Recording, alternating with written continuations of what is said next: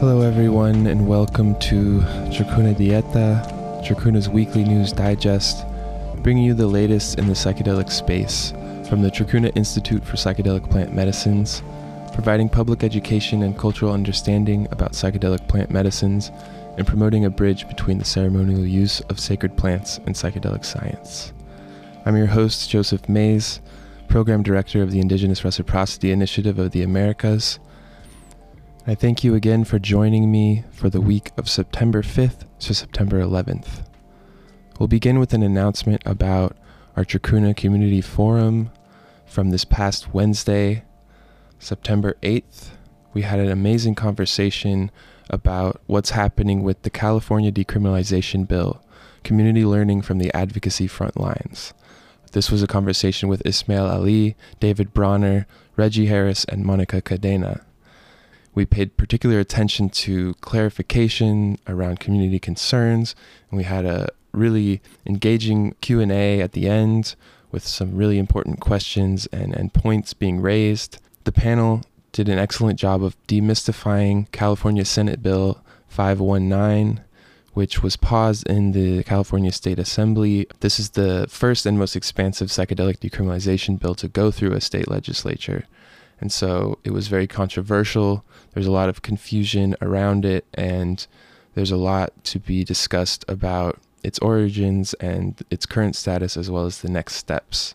So I encourage you to go to Crowdcast, go to trikuna.net, check this community forum out, as well as all of our past community forums, which are available, and also stay tuned for the next edition in our special series, Patenting the Sacred, called Psychedelic Patents May Be Bad for Your Health, a conversation with Chris Burns, Leslie Boer, and Mason Marks.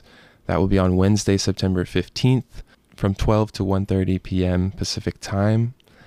We have a lot of amazing community conversations bringing together people from all over the world, from every walk of life in the psychedelic space, highlighting marginalized voices and addressing important issues. Also want to make an announcement about the International Psilocybin Symposium, Therapeutic Potentials, Culture and Decolonization. This will be in Spanish with one bilingual panel, and it's taking place on September 20th to 21st. At this symposium, Trikuna will be accompanied by Mexican grassroots and nonprofit organizations, Via Synapsis, Sociedad Mexicana de Psilocibina, and Mindsurf. They have all joined together to bring researchers, indigenous scholars, activists, community members, spiritual leaders, and artists from around the globe to discuss these issues from a decolonial standpoint. This symposium explores and promotes dialogue and reflection on the ritual, therapeutic, scientific, cultural, and philosophical aspects of sacred mushrooms and psilocybin. In the face of the global boom of psilocybin and mushrooms in scientific research, and along with it, all of the challenges around globalization, commercialization, and medicalization, it's important to examine the history of uses of mushrooms, traditional and indigenous knowledge, healing and spirituality, therapeutic potentials, conservation concerns, decolonization, biopiracy, intellectual property, and psychedelic capitalism. I also want to once again announce our Religion and Psychedelics Forum on April 22nd to April 24th, 2022. This is Trikuna's next big conference, and we have early bird tickets available now, as well as a call for speakers. So if you know someone, or if you are interested in speaking on a panel at this upcoming conference, you can fill out a form on our website. This forum is going to be 2 days of panels discussing and exploring the role of psychedelics in the history of religion, as well as the role of religion in the modern psychedelic renaissance, taking a multidisciplinary and intercultural approach, examining these questions around mystical experience, indigenous spirituality, religious freedom, and drug policy, and how psychedelics intersect with both Eastern and Western religious traditions. Trikuna is also still hiring a development director, events coordinator, and executive assistant. These are all remote, and I encourage you, if you're passionate about issues in psychedelics, including equity, access, inclusion, and indigenous reciprocity, to consider joining our diverse international team and making a difference in the psychedelic renaissance.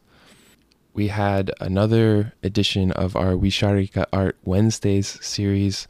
In this edition of this incredible series curated by Diana Negrin, we had another fantastic wool yarn and beeswax artwork from Pablo Taisan de la Cruz. This particular work is a representation of Wirikuta, which is the land of the Wixárika in Mexico, where peyote is transformed into sacred shields and mirrors and permits the shaman to see the words and aspects of the ancestors.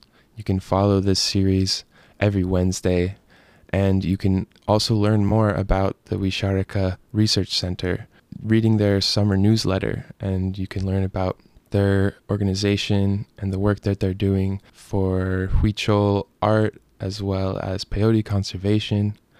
We also have our newest edition in our Thursday series, Indigenous Reciprocity Thursdays, where we highlight one of the organizations participating in the Indigenous Reciprocity Initiative of the Americas, or IRRI for short.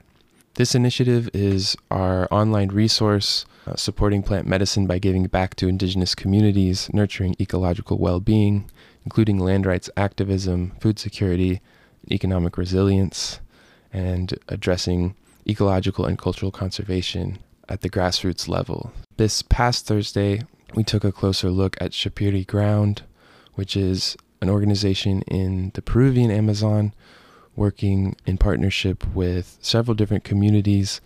Right now they're focused on their Storytellers project with the Matsegenka community, recovering and documenting traditional Matsegenka songs and stories while providing resources for cultural transmission and connection. The Matsegenka are one of many indigenous groups in the Peruvian Amazon and throughout the world engaged in the struggle for autonomy and self-determination, with a living culture constantly adapting to increasing economic and environmental pressures. Shapiri Ground supports Matsegenka art expressed through singing and storytelling as a fundamental part of their cosmovision and a way to sustainably create resilience within their territories. The project involves community-directed photo and video documentation, as well as self-directed workshops for skill sharing and youth engagement, upholding the sociocultural value of their ancestral art for present and future generations.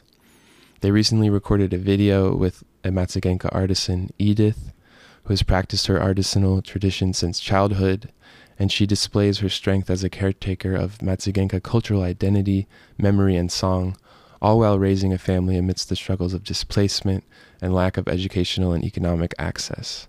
You can stay updated at shapiriground.org. You can find out more information about IRRI on our website, chacuna-iri.org.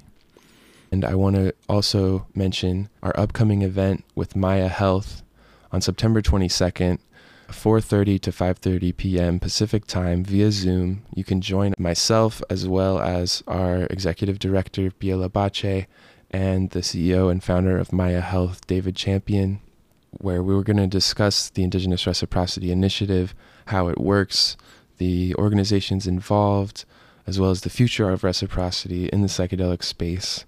You can register for this event online at Maya Health's website, as well as chacuna.net. Also, the Chacuna anthology, Psychedelic Justice, Toward a Diverse and Equitable Psychedelic Culture, is still available for pre-order. These will be shipped out on September 14th, highlighting Chacuna's ongoing work promoting diversity and inclusion by prominently featuring voices that have been marginalized. The essays examine both historical and current issues within psychedelics and orient around policy, reciprocity, diversity and inclusion, sex and power, colonialism, and indigenous concerns. The excerpts that I've read from it have opened my mind and taught me a lot about different perspectives that I might not have been as familiar with. We also have a new article in our Women in Psychedelics series by Samantha Black interviewing Vilma Mahua Campos. It's a fantastic look at the perspective of a female ayahuasquera in the Amazon, her story becoming a traditional medicine practitioner, and provides a beautiful insight into the Shipibo perspective on plant medicines. In the article, Wilma says, "Plants become people in dreams, and plant spirits become family to us who are healers. Plants are spirits that teach us how to heal the spiritual mind and the physical mind." We're coming to the end of our Chacuna Dieta episode this week, and I just want to leave you with a quote from one of my favorite ethnographies called The Hold Life Has, Coca and Cultural Identity in an Andean Community by the anthropologist Catherine J. Allen. She has been a huge inspiration to me in my own work. She spent many years with Runakuna, an indigenous group in the Andes Mountains, and she writes about the idea of a reciprocal relationship between the people and the land. Just as Erasmo can call on Luis for the help he owes, so he can also call on the saints, on his community's ancestors, and on its many powerful sacred places. His relationship with deities is similar in kind to his relationship with other human beings. Erasmo feeds the Tirakuna, or sacred places, and they owe Ayin Kausai, or well-being, to him and his household. The whole cosmos participates in the give and take of reciprocity. This quote touches on this multifaceted reciprocity that Allen explores in her ethnography, and she goes on to explain that the place supported them in the form of pasture land and cultivated fields. They sustained the place through ritual practices like haipai and material ones like crop rotation. The unity between people, productive activities, and the place was based in an ideology of reciprocity. And so what Allen's describing here is how the people of Sanko had this connection to Pachamama, to the earth that nourished the crops they planted, and the crops nourished the people. And this is where this term, which has spread and is often repeated at retreat centers, the idea of the earth as Pachamama, comes from the Quechua communities in the Andes. Also the source of how many people have come to learn about the concept of reciprocity through the Quechua word Aini, which refers to society existing in a constant changing balance of relationship. And it is that acknowledgement that we exist in this network of relationship that leads us to ask, how do we navigate that network now that we have reconnected with the reality that we live in this society and a community of different beings, including ourselves and our families and communities, our environments, the different organisms that inhabit them, plants and animals and fungi, and that we all have our own gift to give to that network.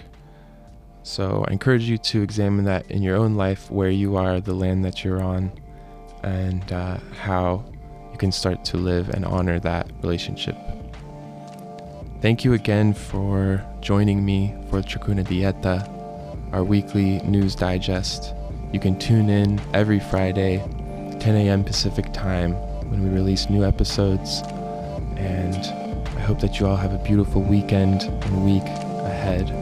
And I will see you next time. Bye.